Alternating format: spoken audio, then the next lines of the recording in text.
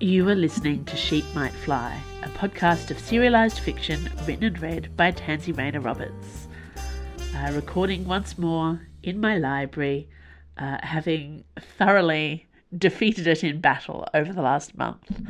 It's now mostly an empty room, which is probably not great for audio, but it will over the next few months become furnished and all lovely as an office space, which can also be a podcasting room.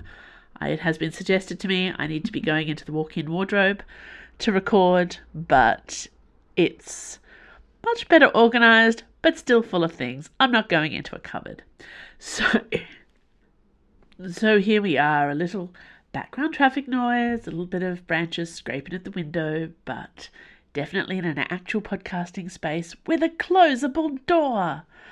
I cannot express how nice it is to have a podcasting space with a closable door again, instead of just trying to work my recording sessions around the impossible of everyone in my family being out, or at least them being asleep at one end of the house and me sort of hunkering down in our living room. So yeah, this is definitely better.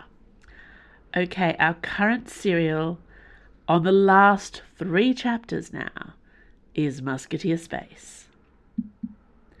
Chapter 60. Judges, Jury, and Executioners.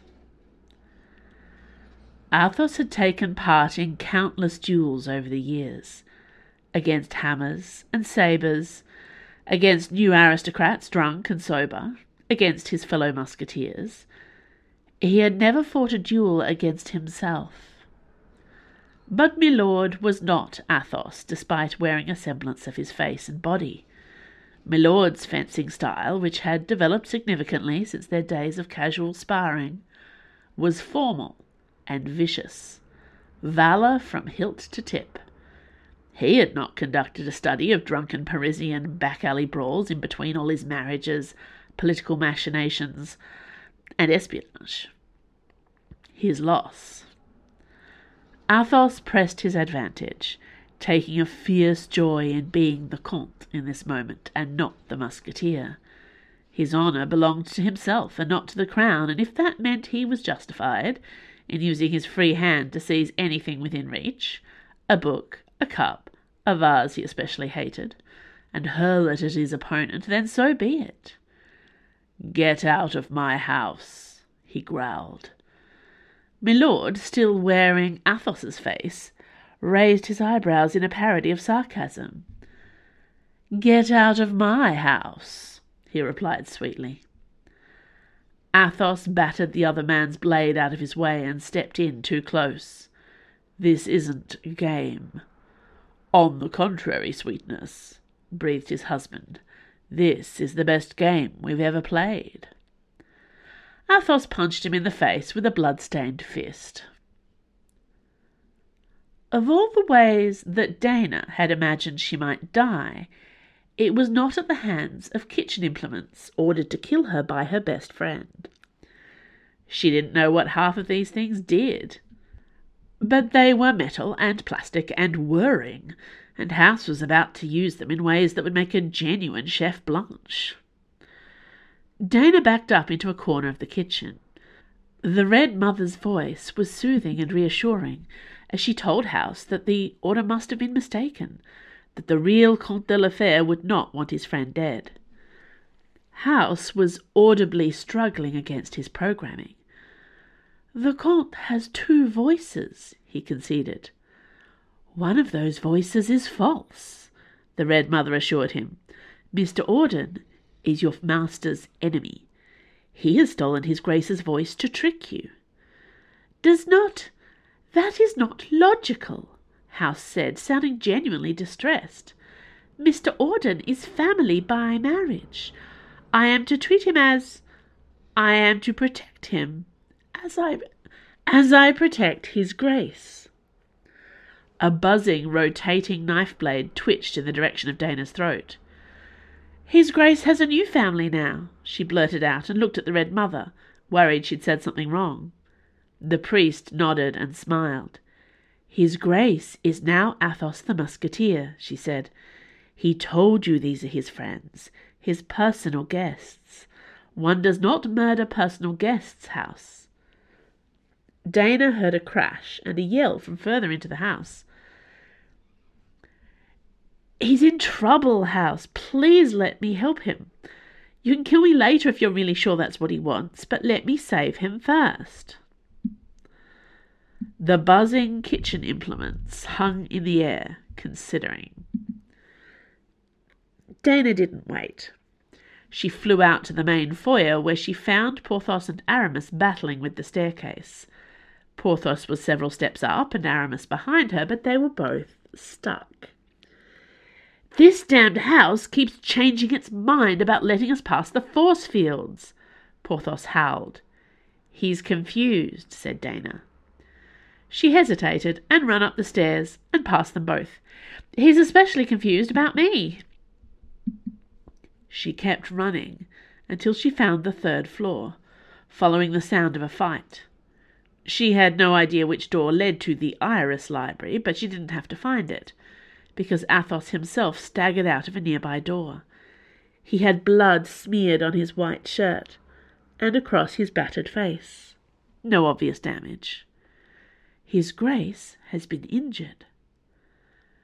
"Dana," Athos said, his hand tightening on the hilt of an antique sword, not his usual pilot slice. "We have to get out of here before he—" Dana punched him in the face. He went down with a roar, completely surprised by the force of her fist, and before he could get up again, she shot him with the bright gleam of her pearl stunner. Porthos and Aramis, who had either won an argument with House or benefited from the Red Mother's ability to talk sense into AI, came clattering up the last flight of stairs to join them. "Dana, what did you do?" Porthos yelped. Aramis gave the fallen Athos a brief once-over and moved past him into the library. "Where's the real one?" The room, which must have been beautiful once, was a wreck. Silk wall hangings were torn and blood-stained. Pieces of broken vase littered the floor. Books were scattered everywhere. The window was broken. Athos stood shakily in the middle of it, blood crusting over his hands, and a ragged slash in his jacket sleeve showing a nasty cut. He only had eyes for Dana. "How did you know that wasn't me?" She shrugged. "You were wearing a different shirt, holding a different sword, and you didn't call me D'Artagnan, so—" "He also got your beard slightly wrong," said Aramis, kissing him on the cheek that was not smeared with blood. "It's a very distinctive beard." Porthos shrugged. "I would have totally fallen for it. Can we get out of here? No offense, Athos, but your house is more unstable than you are." "Not quite yet," said Athos, his bloody hands still grasping the hilt of his pilot slice. Slowly he walked past them all to the corridor, where the stunned milord still lay. He looked mostly like Athos, though his skin was a shade or two pinker, now Dana came to compare them.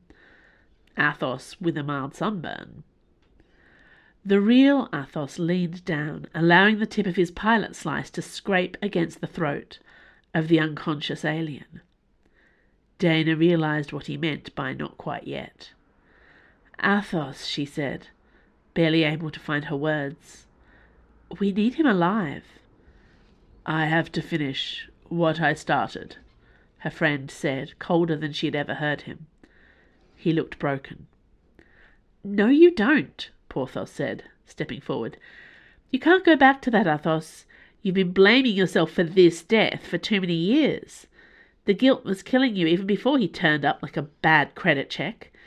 You don't have to be judge, jury, and executioner this time around." "She's right," said Aramis, nudging Athos's arm. "We're going to give him back to his own people. Let them take some responsibility for his bullshit. And hey, we'll stop a war at the same time. Everybody wins." Athos pressed the tip of his pilot slice a little more firmly into Milord's flesh, near the collarbone. "What do you think, sweetness?" Milord's eyes flickered slightly and opened. "I'd rather you killed me than sent me home," he said. His words slurred from the stunner. Athos looked thoughtful.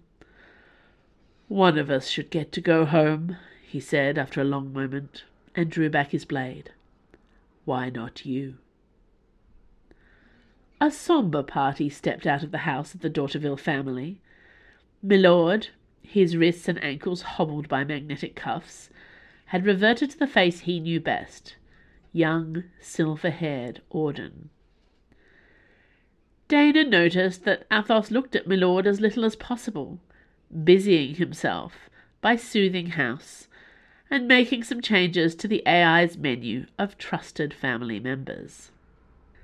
Special Agent Rosne Cho waited for them in the garden, surrounded by NGs and darts. Athos had pulled down the security force field specifically to let her bring in the ships, and was remarkably unfazed by the resulting destruction of several flower beds. Ro was her usual snarky self. She had changed into a violet flight suit with matching boots. "They're sending a royal transport to escort us back to the Bastion," she reported. "Finally, the powers that be have stopped underestimating our prisoner." Dana nodded. "Are you all right?" Ro hadn't been in good shape last time she saw her. Ro nodded stiffly. "Your Planchet hacked Winter out of my brain." Dana blinked at that. I'm sorry, she what?" Planchet bobbed up out of the buttercup, pleased as punch. "It's not so much a drug as a microstud that burrows into the brainstem. Once I figured that, it was easy enough to hack into the right frequency and deactivate the Winter program from having control over or ability to communicate with his victims. I've sent the instructions to the Countess of Clarick so they can free Marshal Felton. The stud keeps a record of all activity under protective passwords, so it can serve as evidence in court." Dana stared at Planchet, impressed. "Yeah, you're really not paying her enough," Rose said in a tone that made it clear she wanted to change the subject. "How are things here?" "Emotionally devastating. Sounds about right." Dana cleared her throat, feeling awkward. "Look, I'm really sorry that I assumed—" "What, that I was on Milord's side after the whole murder at the convent thing?" Rose said easily. "Don't sweat it, Buttercup. I've been underestimated by better people than you. Thanks, I think." An unreadable expression crossed Rose's face, and she punched Dana's shoulder lightly. "Sorry about your boy." Dana swallowed, feeling sad all over again. "Yeah, me too." The ship that arrived to escort them back to Truth Space and to the sun-kissed delegation awaiting delivery of their prisoner was an Eagle-class Venturer, the Stars Divine, which Aramis knew belonged to the Cardinal herself. It had a gold veneer with star-filled tattoos on the fin, and the interior was lushly designed with red and gold in every cabin. It was beyond extravagant, but no one was complaining. There was room in the hold for all of the darts, sabres, and moths belonging to their group. Once the ship's prisoner and passengers were loaded on board, there was nothing for any of them to do. Like any decent pilot, Aramis hated being a passenger. It sucked.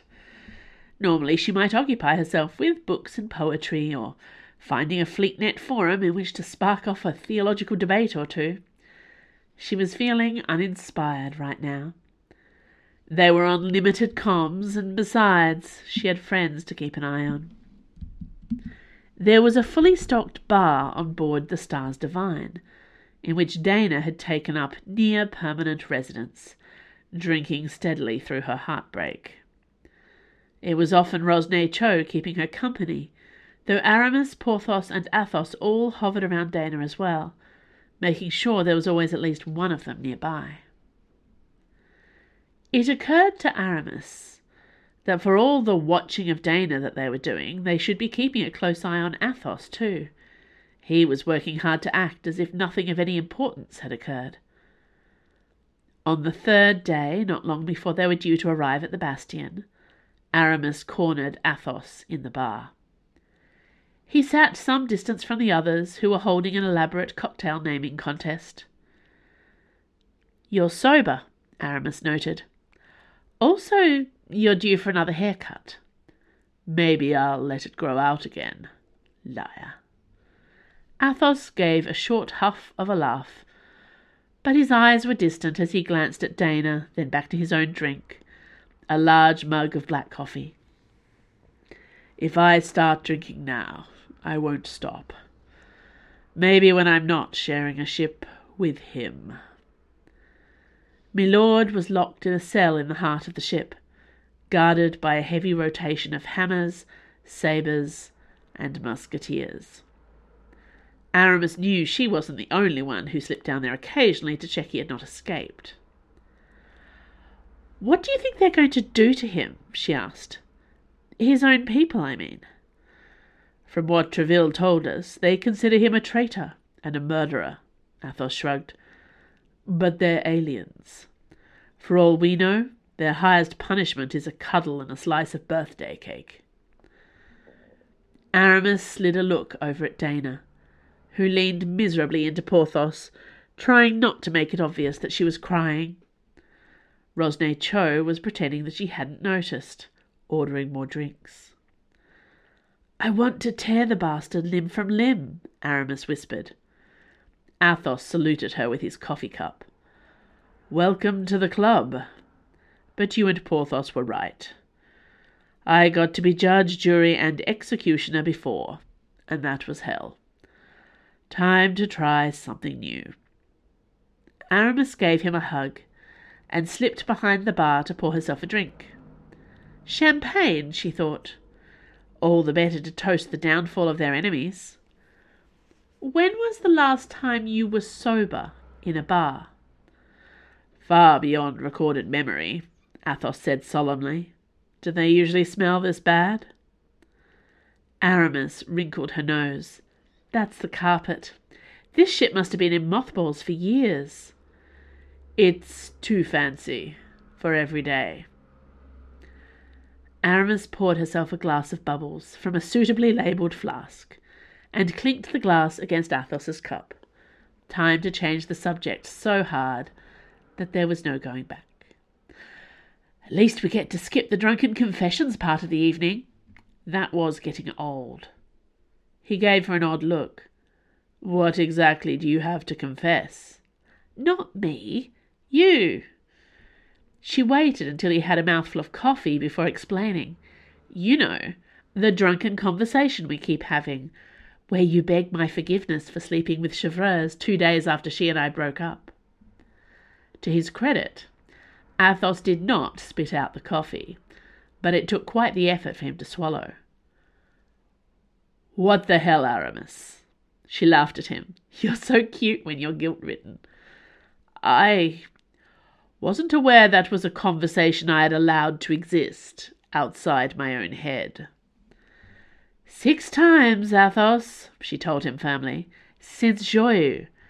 For what it's worth, I forgave you 5 times out of the 6. Athos nodded, looking as if a weight had been taken off his shoulders. It was really quite endearing. "Good to know." Aramis tapped him on the nose with the cool edge of her champagne glass. "Not everything has to be a melodrama or a tragedy." Athos had thought he was prepared for this. He had made so many sensible life choices all week. He gave House a more appropriate lockdown procedure when they left Valor, and he fully intended to make proper arrangements for the manor and the estate. He had remained a sober companion for D'Artagnan, as she worked through her grief and guilt about the boy that Orton had murdered in order to hurt her. Athos had even composed a sensible report for Admiral Tréville, on the grounds that it was nearly her birthday, and he liked to surprise her now and then. He trusted his friends to regularly check on the prisoner, so that he did not have to, because he was content never speaking another word to that man. Really, Athos was proud of how well he had handled everything. They were 12 hours away from Truth Space and the Bastion, when the aliens arrived. Athos was on the flight deck because his friends were drunk, and maudlin, and he only got to be one of those things. He hated travelling through space as a passenger. All decent musketeers felt the same way. But it was easier when standing up here at the business end, watching the stars through the view screen. The Venturer flight crew were sabres, politely pretending he didn't exist and that none of them had fought duels with him in the last 6 months. A comfortable falsehood. "What the hell's that?" uttered Captain Tybalt, a sentence no one ever wants to hear from their pilot. Athos looked at the blaze of brightness that streaked across their view screen. "That's not good," he managed, before the blaze became too fierce to look at directly. "Fuck, it's the Sun-Kissed." "They're not shooting," shouted Magellan, the co-pilot, but that wasn't as comforting as it might have been. "I don't think they have to shoot at us to destroy this ship," said Athos. He was already running, slapping his comm stud as he went, opening a frequency that alerted everyone on their original extraction team. Not just Aramis, Porthos, and D'Artagnan, but Cho, L'Etoile, and Ducasse too. "Get to the prisoner hold now. Ambush." When he reached the corridor outside the hold where Milord was imprisoned, Athos saw the first bodies. 2 unconscious hammers sprawled out by the door.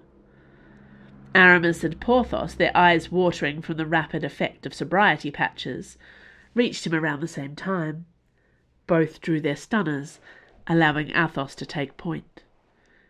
Inside the hold, 4 more guards lay unconscious or dead on the ground. At the far end, Milord sat on a bench, electro-cuffed to the wall and surrounded by a force field, alert and awake, still wearing the face and body and bright silver hair of Auden d'Hauteville. The Red Mother, who had insisted on travelling with them for Milord's trial, stood facing down 6 figures with bright red skin, light pouring out of their eyes and mouth. "This is Athos the Musketeer," she said gravely. "He was one of the victims of the prisoner." The 6 sun-kissed delegates turned their bright faces to Athos, and he did his best not to cower under their fierce intensity. "Friends," he said, in the calm diplomatic tone he had learned from his father long before he was old enough to use it. "Do we have a problem here?" One of the 6 aliens opened her mouth, and a garble of light and sound poured out. She stopped, tilted her head, and allowed another of her companions to step forward. "Our lost child is to be collected," that one said in a high-pitched tone. "It was an agreement with your people." Special Agent Rosne Cho shoved her way into the cell, with L'Etoile and Ducasse. She stood beside Athos with a look of grim determination on her face. "We are charged with delivering the criminal to the Cardinal and the Regents," she said. "They are the ones who made the agreement with you." All 6 sun-kissed tilted their heads back and forth, as if trying to make sense of her words. "The Cardinal is irrelevant," said one. "The Regents is irrelevant," said another. "Our lost child is to be collected," said the original speaker. "Will there be a trial?" put in a belligerent voice, D'Artagnan, of course. "Will he face judgment for his crimes? Will he be punished?" Milord began to laugh, a harsh and angry sound. "Oh, sweetness," he said, pretending to wipe tears from his eyes. "You're precious. Don't ever change." "Our orders are clear," said Special Agent Cho, holding firm. "You are irrelevant," said the main speaker. Light poured into the room, too intense for Athos to do anything but squeeze his eyes shut. When he opened them, Rosne Cho, L'Etoile, Ducasse, Aramis, and Porthos all lay in a crumpled heap on the floor. D'Artagnan crouched over Aramis, checking her pulse. She nodded sharply, her eyes wide and startled. "Not dead, then?" Athos breathed out. "What do you want?" he asked, since it was obvious the aliens could do anything they damn well pleased. "Our lost child is to be collected," the sun-kissed speaker said, unruffled. "Take him then," said Athos. "Be our guest. I can't emphasize enough how little we care about his fate." D'Artagnan made a small noise of protest in her throat. Athos rolled his eyes at her. "Do you imagine we have a choice here?" The Red Mother addressed the sun-kissed delegation again. "As the prisoner's religious adviser, I wish to accompany him to your world, to ensure he is treated fairly." As one, the six sun-kissed turned expressions on her that could only be described as universal sarcasm. "Irrelevant," said one, and the Red Mother dropped to the ground in a dead faint. "Marvellous," purred Milord. "My two greatest offenders are all that remain. I feel so blessed." "Burn in hell," D'Artagnan shot at him. "Meet me there," Milord snapped back, but it was Athos he looked at, with a sad smile on his face. "No final words, sweetness?" "Go in peace," Athos breathed, and he meant it. He could not think about vengeance, not now. A fierce, bright light filled the room, dissolving the heavy cuffs on the prisoner's wrists and ankles, deactivating the force field. For the first time, Milord looked afraid, pressing himself back against the wall. "I did my duty," he protested. "I did exactly what you sent me here to do. I gathered intelligence. I insinuated myself into a position of value in their society. I came this close to bringing down their government. I never stopped working for you." The main speaker of the sun-kissed delegates reached out a crimson hand and touched his face. Light blazed out. There were images and sounds captured in that intense burning light. Athos saw a ship crash, saw the shapeless creatures that emerged, and saw one die at the hands of another. He saw Auden return to a glowing beacon in the snow year after year, and he saw him broken and angry destroying that beacon. Was this a trial? Did this count as evidence? Or was it an interrogation? Were those crimes enough to make an entire race turn against Milord, to wage a war in order to take him back? Or had that always been an excuse to invade, or an excuse to end the war? The light burned harder. Milord cried out in pain, in terror. Athos thought he'd been willing to be the executioner again if there was no other.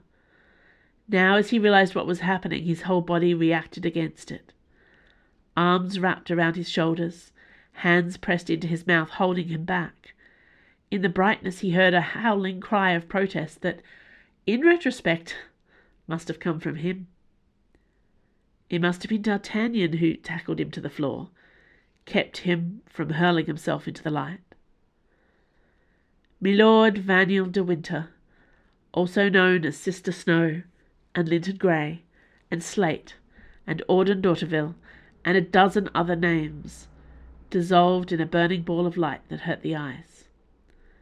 The sun-kissed delegation bowed their heads, made a chattering sound that Athos did not understand, and vanished one by one, leaving two conscious humans, and many unconscious humans, alone in the hold. Athos breathed in the scent of Dana's uniform and skin, because any distraction was better than thinking about what had just happened. He coughed, and D'Artagnan released him. "Fucking aliens," she said, with a shaky laugh. Laughing was as bad as drinking.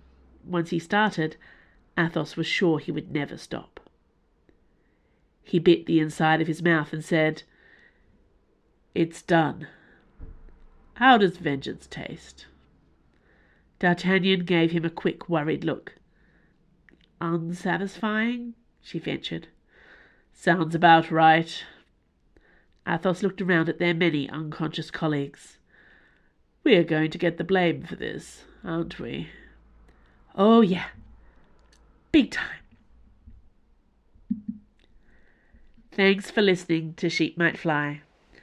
This podcast was recorded on Palawa land. I acknowledge and pay respect to the Tasmanian Aboriginal people as the traditional owners and continuing custodians of Lutruwita, Tasmania. Sheep Might Fly is produced and edited by Andrew Finch. You can sign up to my author newsletter for updates. Follow me on Twitter at TansyRR. And if you like this podcast, consider supporting me at Patreon, where you can receive all kinds of bonus rewards, early ebooks, and exclusive stories for a small monthly pledge. See you next week.